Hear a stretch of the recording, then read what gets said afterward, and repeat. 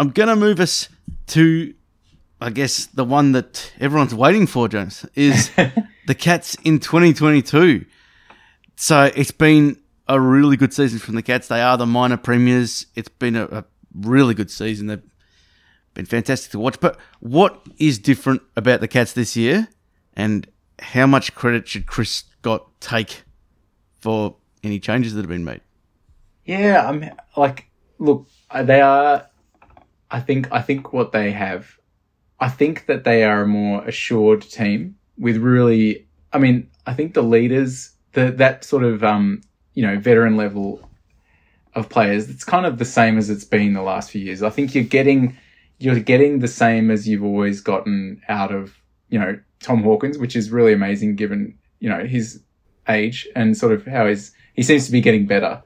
But guys like Paddy, Joel Selwood's still obviously a contributor and absolutely an on-field leader, obviously as the captain. So I guess what I'm saying is I think that core group of experienced players is giving you what they always give you, but they have a bit more. There's just, I think they've got more gears. The forward line is pretty it's I think the All Australian selections kind of showed that you've got Jeremy Cameron, Tom Hawkins, and Tyson Single. That's half the six in the team. It's clear that the forward line has functioned very, very well this year. There's options, and I think defensively very strong. I don't know. I'm trying to think what. I think that Chris Scott should take a lot of credit. The team does play differently. They play with they take the game on, but I think that they actually have a bit more of the cavalry to do that. I think, like we were saying before, I think the previous couple of years we have been a very old list, but and potentially that's why we played a slow game, a slow, controlled, skillful game, and I think coming up against a team like Melbourne, that just didn't stack up. Moving the ball slowly against Melbourne, you're going to get nowhere. The way they lock you down. But this year, I think the profile of the list is different. There is some. I think that there are some young players that have freed us up to play with a bit more dare when we need to. I guess you can look to like De Koning, being able to have a first year or second year. Sorry, I think he's second year.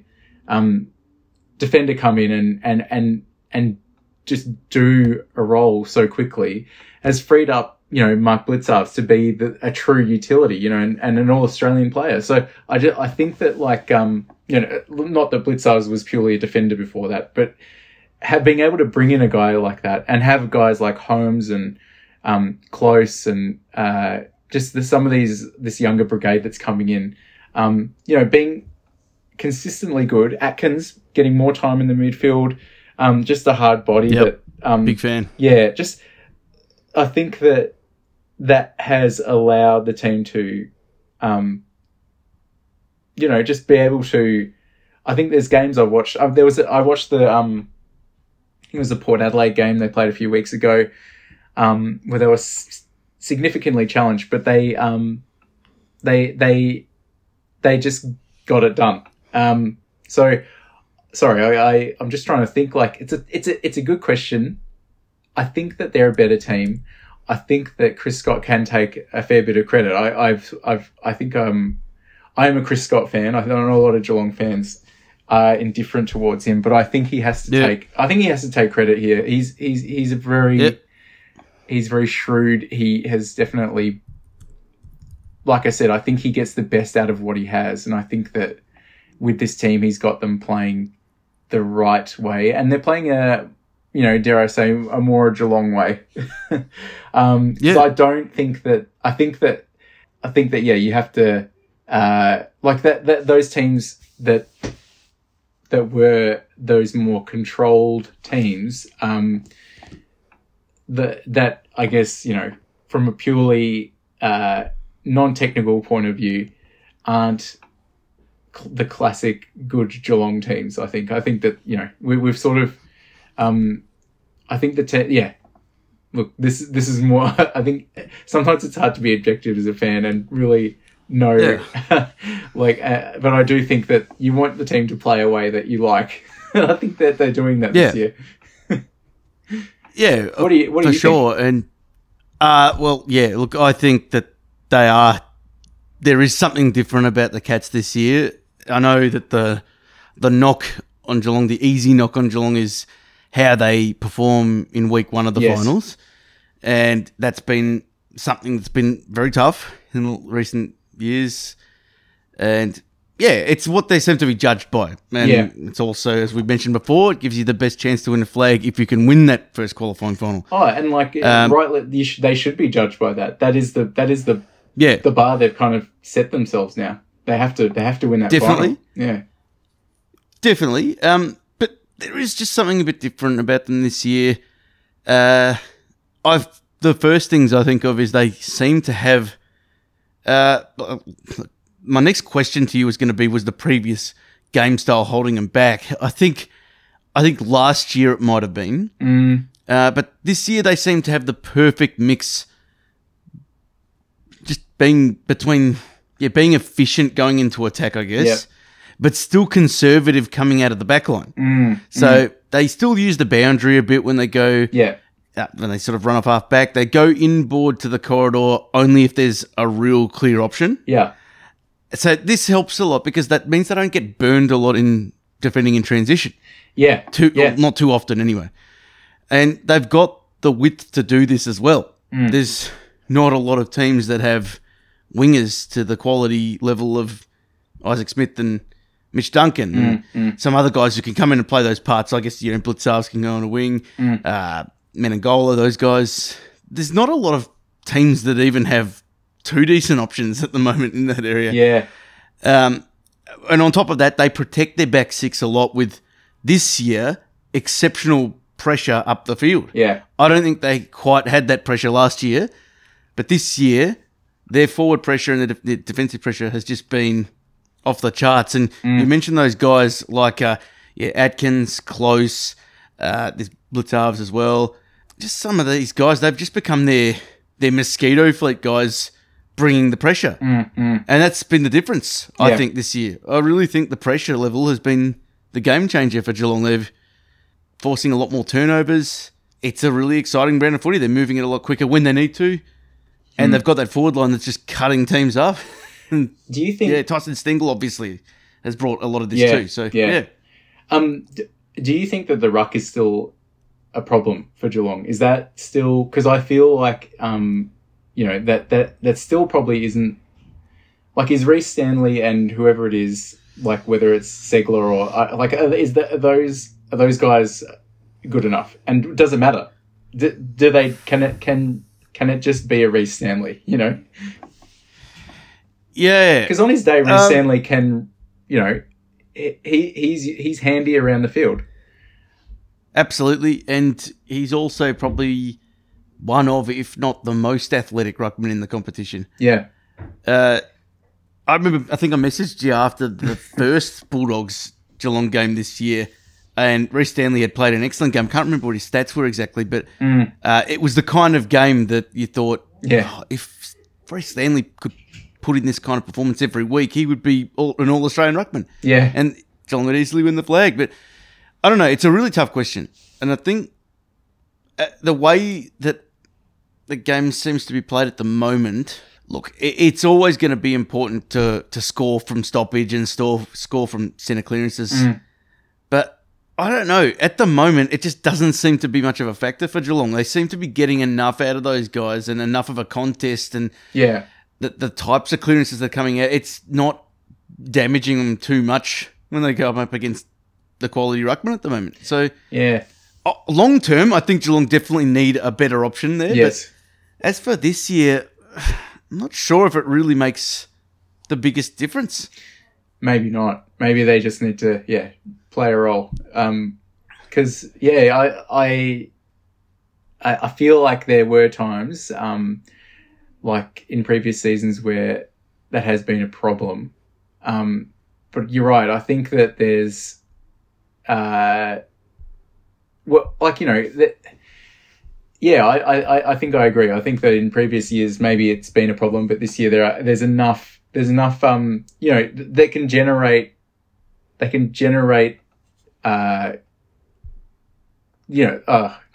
I don't know. I just think you're right. I think that maybe this year it's not as big a deal. Yeah, and they've got enough key posts in other areas to. I mean, if there is got a pretty sound defense at the moment, they've got a forward line that can lock the ball in. It's just not having a massive effect.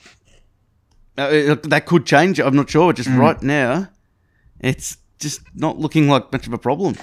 Yeah. Look, I think that as long as the bye has come at a good time for Jeremy Cameron. I think that obviously having him fit and healthy and in the team is going to go a long way, to helping us win that first final. But, there have been times this year where he hasn't been playing and, they've been able to cover.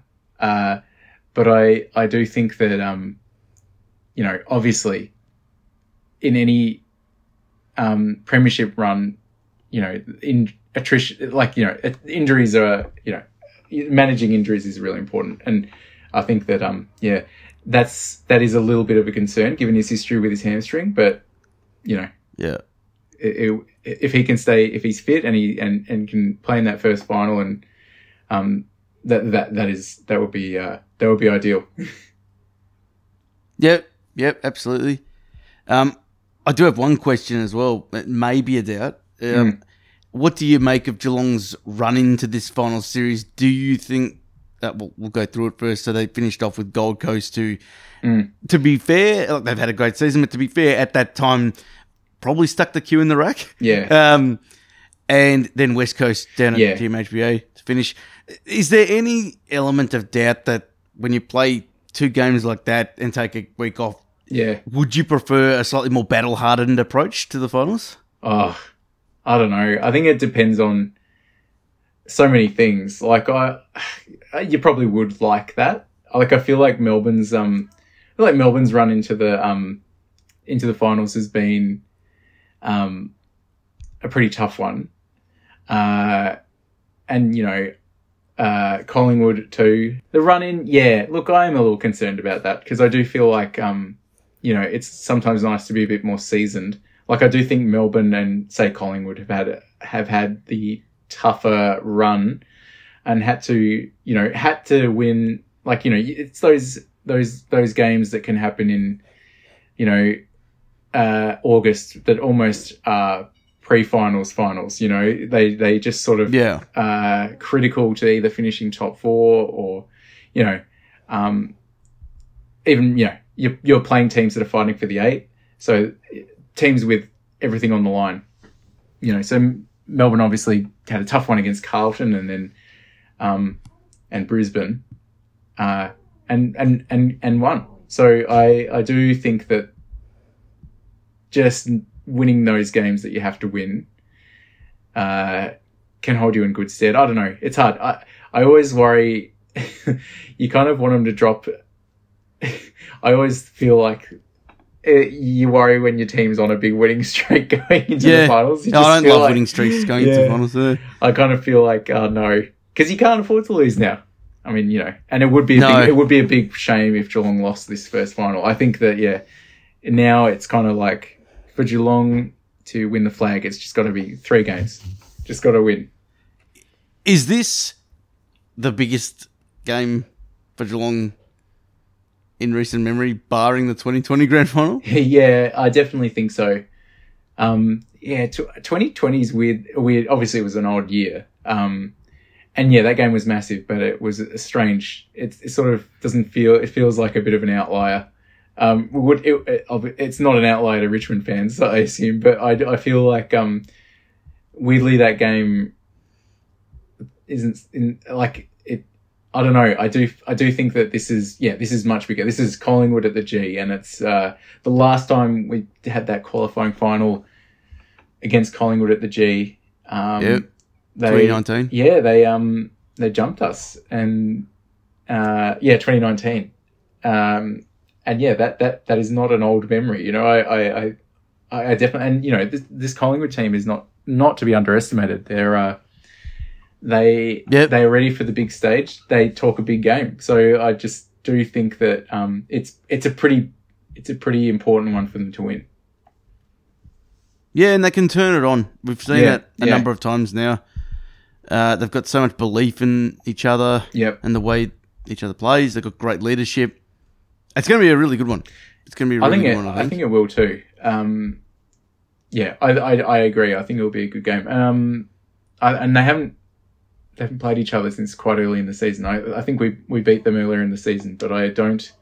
You know, I think that Collingwood this season has really evolved since then. So yeah, it'll be pretty interesting. Like I think it'd be a pretty compelling contest to watch as a non fan. Absolutely. Yeah. And that is the Saturday night final, isn't it? Yes. Next Saturday. So yeah, it's going to be interesting. I've got another question. You mentioned Sam De Koning before. How good can he be? I mean, looking at he's well over 200 centimeters. I think he's 205 maybe. He's very versatile. He's got tremendous aerial ability. Like he's, for a big guy, he's got a decent leap. Reads it very well. Reads the ball in flight very well. He's a very athletic defender. Beautiful hands. For a young player, I can just run off these things off the top of my head, and he's only played 16 games or something. Yeah. Like, is the sky the limit for Sam De Koning as a key back, or even maybe eventually a swingman? Yeah, you never know. He's the way he sort of emerged in the game is like, I feel like it's not often a defender or just someone like a big bodied player. Like they tend to take longer to mature, but he's come in and played a really important role and done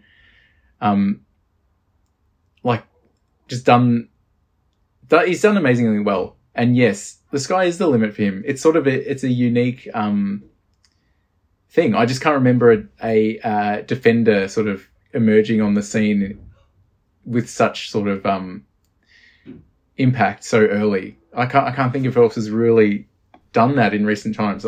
But he's no, I can't either. He's a really he's an impressive athlete, and if you could swing him forward every now and then, that's always a handy thing to have up your sleeve. But yeah, he could be anything. He's a really good athlete, clearly very skillful, great aerialist, like you mentioned. Like, yeah, he has a lot going for him. Yeah, he certainly does. He certainly does. And I guess just off the top of your head, some of your other favourite contributors this year for the Cats. Yeah, look, I mentioned Adkins before. I think he's taken his game to another level. Just a real.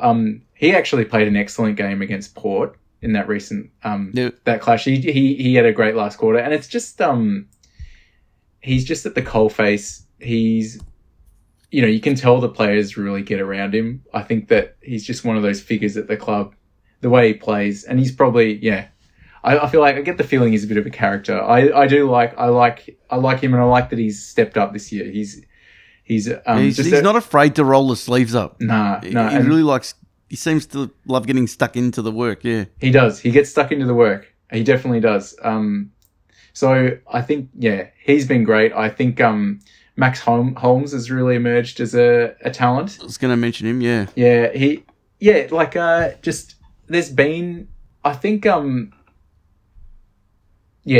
like you mentioned, there's kind of this little brigade of like young guys who have come in and made impact very quickly and have just sort of settled into their and another one I've just thought about who has been around a little while, but Zach Guthrie has had a good season, and it's been definitely a Chris Scott favourite. And it's been a bit, like, hard to understand why for a little while. But I think this year he has just matured and is emerging as quite a good user of the ball and just a level head out there. So I don't know. I think that there's a lot that I don't know who's specifically. I mean, there's some obvious ones, but I do like Atkins. I think I'll stick with him as the most impressive this year. I think. Yeah, I mentioned this to you recently. When I think of this side and how they've done this year, it kind of reminds me a little bit of the transition of the 2016 Richmond side to the 2017 Richmond side. You remember the 16 Richmond side, slow ball movement, not really, not very predictable. Slow build up, just not really inspiring. Then in 2017, just changing things up, lightning ball movement, sort of drawing the ball carrier in and using handball to chain away from contests. And we know what happened next. They ended up winning the flag. It seems very similar with Geelong. Had the patient build up, conservative. And this season, just flicking the switch, going a little bit more helter-skelter. It just, there's a very similar feel about this side, I think, to that one. I think I'd agree with that. Do you think that there's is there an advantage to a team? Like, I agree. I wonder if there's something about being is it easier to go from a controlled way of playing and then unleashing, for want of a better word, or like is that or maybe a team that has a more that is a more attacking team. Do you think that but maybe gets opened up the other way quite regularly? I can't think of a team that plays like that and then becomes a more controlled ball movement team and then has success. I kind of feel like maybe there's something in having that foundation. Is that a thing? Yeah, it's the age-old debate. Dan and I have talked about this a lot. Chaos versus control. Yeah.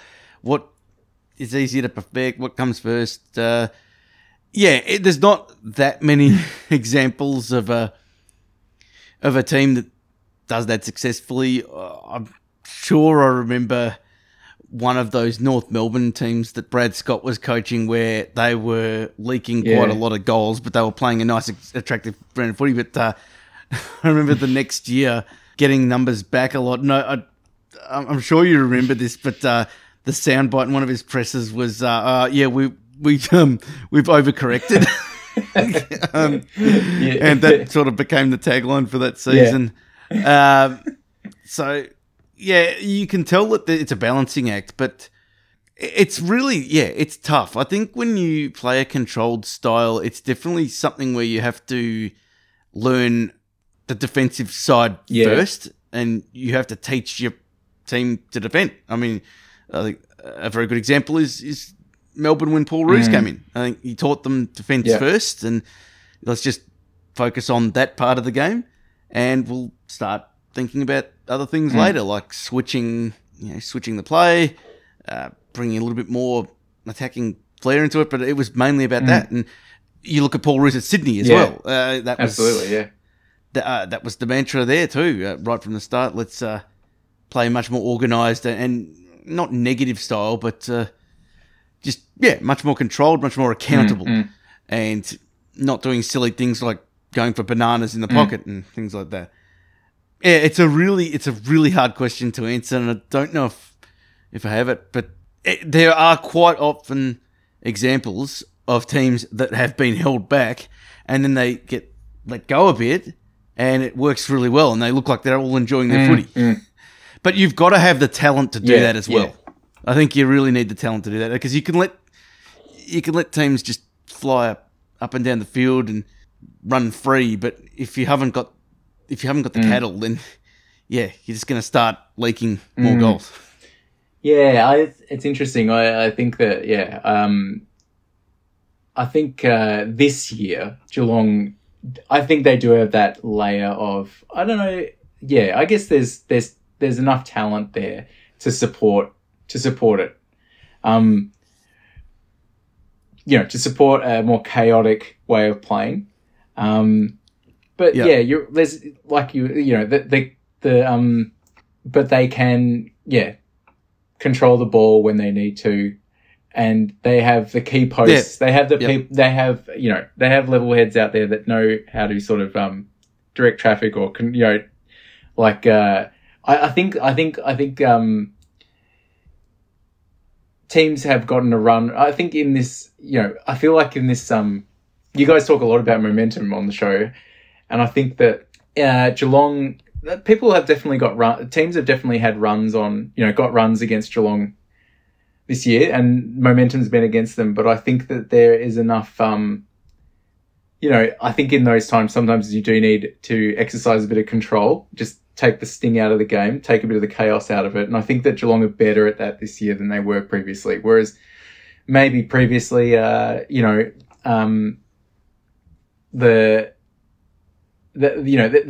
can shift between the two. And I think that's always a good thing, to be able to sort of adapt your game. And I think there's the skill and experience this year, to do that effectively. Maybe previous years there wasn't. I don't know. I think that I'm definitely in the camp that you have to I think you owe a lot of that to the coach. I think he's done well to kind of get the team playing differently, but also just with the personnel he's got, and recognizing who can do what. I think it's pretty exciting, and I think that they're pretty well placed. But it's easy to say these things now. Well, the first final needs to happen. Yeah. No, I think they are well placed, and I think I'm also a big fan of Chris Scott as a coach, and I think he deserves a lot of credit for these tweaks that he's made to their game style and the way he's managed his players. He seems like a very, very good manager, and it's as good a chance as they'll probably ever have. I want to just touch on Tyson Stengel again quickly. Yeah. You mentioned him before. It's an incredible 12 months that he's had. I mean, his life, even 12 months ago, was just poles apart to what it is now. How does this happen, James? Like, the trouble that he was in, and 12 months later, he's got an All-Australian blazer. It's like, it's incredible. It is amazing, isn't it? Like, I think I really, like I said before, I think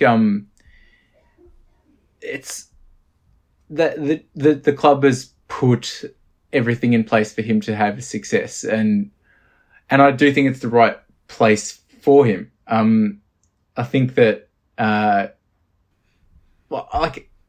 don't think anyone could have predicted the season he was going to have, but he was, and you're right. Like he's had a checkered past, but at the point where Geelong recruited him, he was doing very, very well in the SANFL. And I guess there was a recognition that, he still had something to give. And Geelong was the right place for him. I don't know if he would have had that success at a different club. I think that for a lot of players, and this is historically, I think, been a very... I think this is rung true for a lot of players at Geelong, is that it is a good place for a certain type of player. I think in the end, it was the right place for someone like Steve Johnson to have success. And I think that, it was I think it's the right place for someone like Tyson Stengel to realise his full potential. I don't know. It's hard to speculate on these things. But I think that is definitely a thing that people, I guess, talk about with Geelong, and it's easy to kind of for me to kind of really talk it up. But I do think that it is a unique club that suits certain types of players. And I think that the club has gotten really good at recognising those players.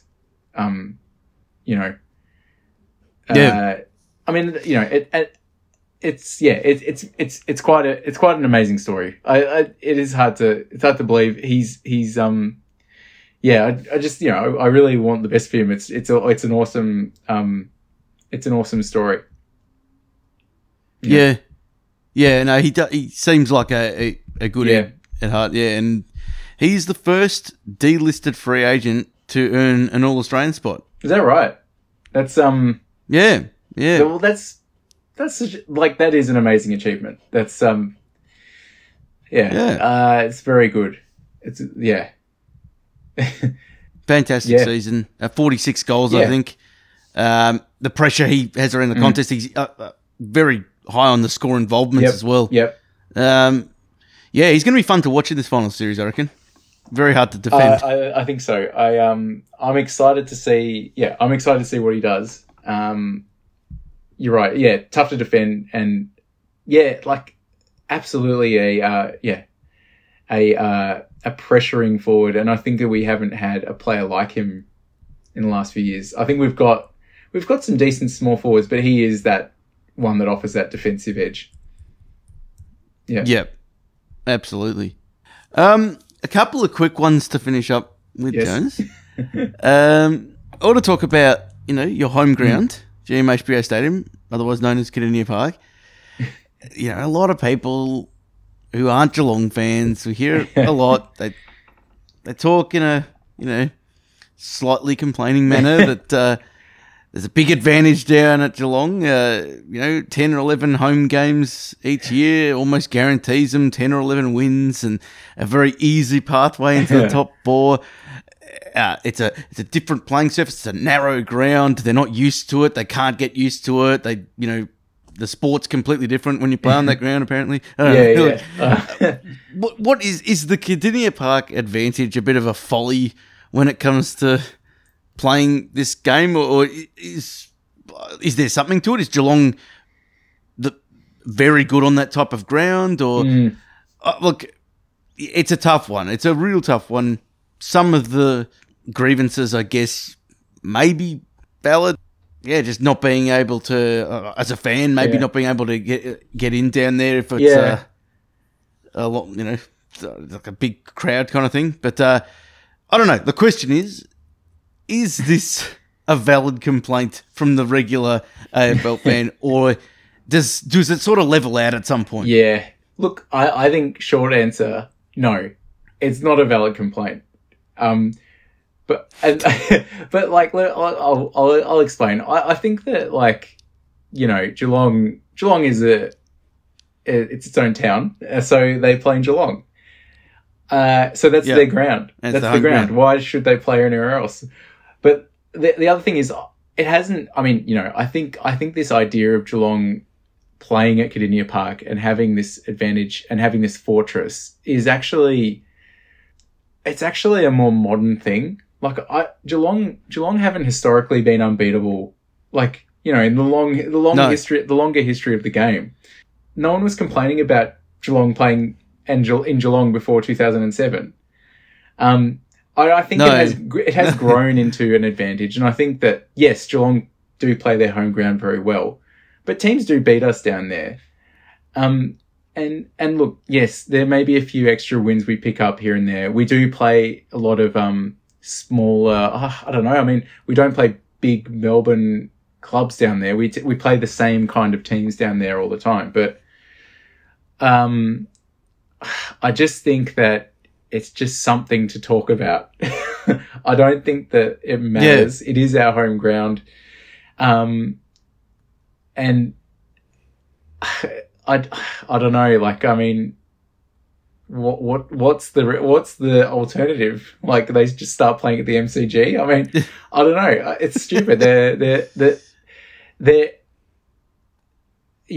I think there's more reasons than just playing at Kardinia Park that explain why Geelong may have had a more inflated or like higher position on the ladder than they should have had in the past few seasons. I think that there's better ways of explaining that rather than the home ground advantage. Yeah. I don't know. What do you think? Like, I just think it's a bit of it's an easy thing to complain about. I personally do think it's a bit of a cop-out. I can occasionally understand when people might make they might have a point of view that there's a couple of extra wins that might have helped them get into finals or something. Not that that's a crime or anything, but I can see how it is what it is, a home ground advantage. But I do also find it a bit of a cop-out, and it is kind of it's a very trite argument to hear on the agenda when people talk about this. It just always reeks of people who just can't kind of accept that this is that club's home ground. Like, I just find it strange. It is different. It's not like any other interstate club. Yes, they do play a couple of games in Melbourne. And yes, I've also said previously, Geelong has a very big presence in the Melbourne city area as well. Very high. I mean, I've said this before. We all know a Geelong fan that lives in Melbourne. Yeah. But I do find that strange, and it sometimes seems like it's made out of jealousy. Yeah. A bit.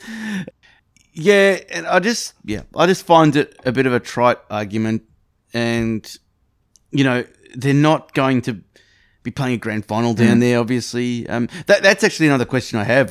How do you feel when it comes to finals? Because I feel like there might be some Geelong fans out there that would love to have a final played down there,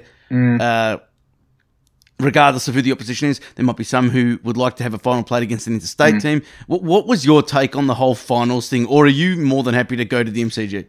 Yeah, I don't particularly care. Like, I understand why I understand why the club wants to play finals down there, especially with the stadium being, redeveloped. But I don't really have too strong a thought there.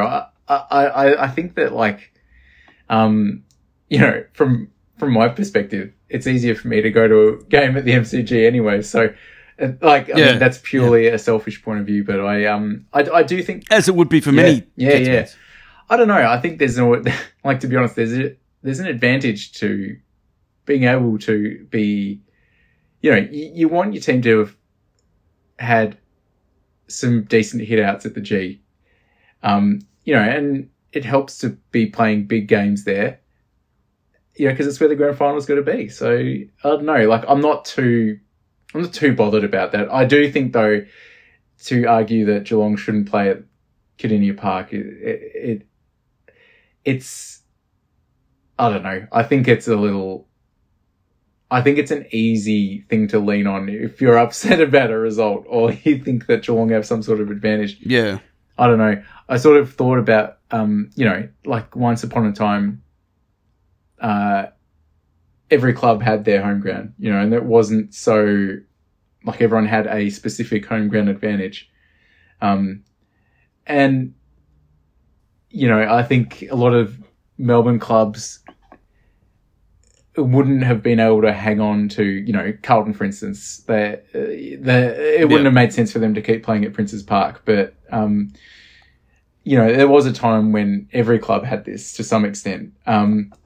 But, the fact that Geelong still have it, I don't think it's so much a relic of that time. It's more a fact that, like, Geelong is a city in its own right. They're developing that stadium. That stadium is being developed, because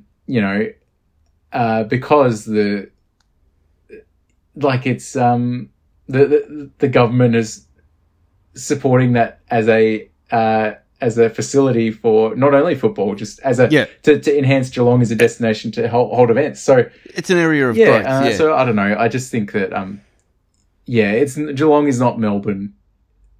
I know it's very close, but it should have its own ground, and the club should have its own ground. I think that it's a bit of a lazy excuse if you're upset about how the team has performed over the last few years. I think that also doesn't give credit where it's due to the players or the coaching staff to the fact that they've got them to perform so well over such a long time. Because once upon a time, that wasn't the case for Geelong. It wasn't always the fortress, like I was saying. No. So after this redevelopment is completed, the capacity... So I think the capacity right now is it sort of around 26, 27? I actually just have no idea, but I think you're right. That feels about right. Something like that. And after the expansion of that, I think it's the new Northern stand. Yes.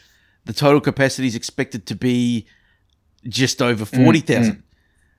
Once that's done, James, does that change anything in regards to possibly hosting a final there? That's a very good question. I think that opens it up a bit. I think that would. I think if you're hosting any interstate club, then with a stadium of just over 40,000, I think that is probably adequate. I think any... Could it get teams like Collingwood and Essendon down there during the season? I think so. I feel like there's been a few more... Yeah, possibly. I think we played... we played Richmond down there a couple of years ago. There's been a few more... But yeah, I feel like even, Geelong will concede that, like, they'd probably prefer to play Collingwood at the MCG at the moment at home for the gate. But yeah, I don't know. It would be fun for that to happen in future. I think it'd be pretty interesting. It'd be pretty interesting to see like a Collingwood down there for sure. Yep. Absolutely. Yeah. Well, we'll see how that goes. And look, lastly, I guess this ties in really with what we've just been talking about, but I guess coming down from Geelong, coming up to play these teams every second week up in the big smoke. Is there ever a bit of an us versus them mentality? Like, is there we're not outcasts, but we're different, and we've got to show them. Yeah, I definitely think that's. I definitely do. I think that speaks to like what we were talking about before. I think you're right. Like, maybe not outcasts, but yeah, Geelong. I think the teams that have been successful are a bit different. People like Bobby Davis are not normal people. They're exceptional people. They're a bit. I don't know. Not odd's the wrong word, but just a bit left of the middle. They're left of the middle, and I think that's a pretty.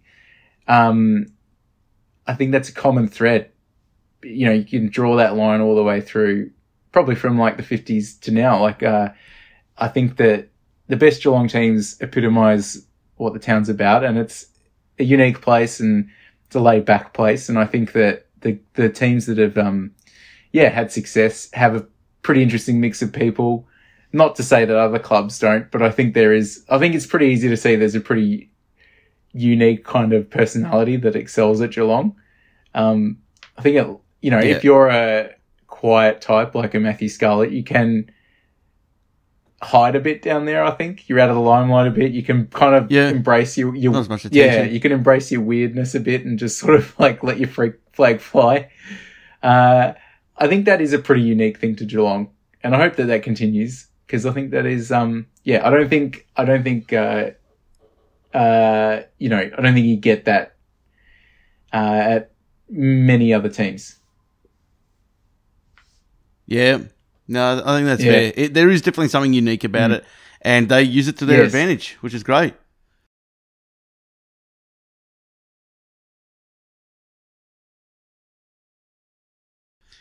Look, we're just about at the end, but I was just thinking right now, we might just take another look back in the past and growing up. Like, so off the top of your head, some of your favourite players that wore the hoops at Geelong, what are the first ones that come to mind? Yeah. Going back to when you're young or whenever. Yeah. Look, it's definitely Gary Ablett Senior. That he's sort of above the rest, because it's kind of like, I discovered Geelong.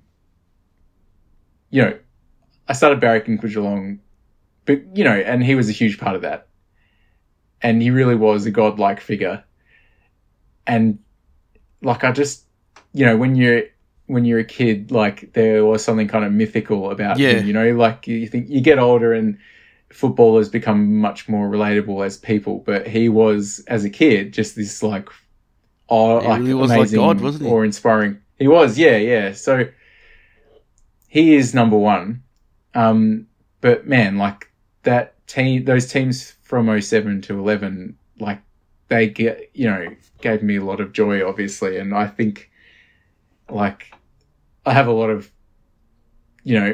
fondness for a lot of players. I think Jimmy Bartell, Ablett Jr. obviously, but he's kind of so perfect. Like, it's kind of, you kind of, it's hard to relate to, like, I feel like there's just, and I think like in the same way that maybe Atkins is emerging, I feel like Max Brook was that kind of player of that time. I have a lot of fondness for him.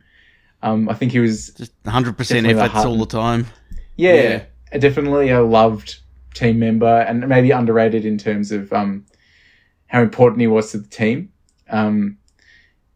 But man, like in the history of the club, it's Ablett Senior by a bit of a way for me. Yeah, I think there's a lot of people, even neutrals, who would say that he was probably their favourite player and easily the most talented player that's ever graced a footy field.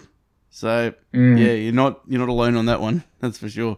Yeah, I think I have a lot of fondness for that era of Geelong. Buddha Hocking, Barry Stoneham. Yep. Yeah. Billy. There are just really good players, and kind of like figures of our childhood, but probably more so mine. But just like, they're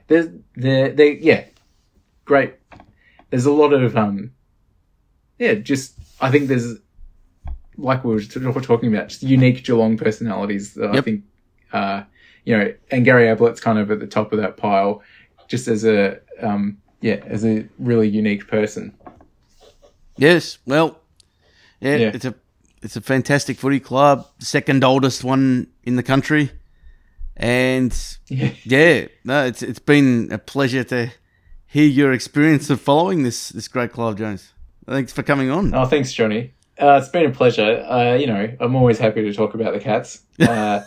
Let's hope for our sake. Well, I don't know. I mean, we don't want to make any bold predictions, but I worry that, like last year, our teams might be set to meet in a life or death game coming up. And I would, I don't want to wish you good luck, but I really, I'm excited for the finals, but I'm also dreading a potential matchup. You got to risk it all to win it all, I guess, and you have to risk coming into matchups like this. And what will be will be. Let the chips fall where they may. But apart from that, all the best in the 2022 final series. And thanks for going on. And yes, we will be back on Monday with our finals brackets, and we'll be discussing what each team needs to do. But in the meantime, bye for now.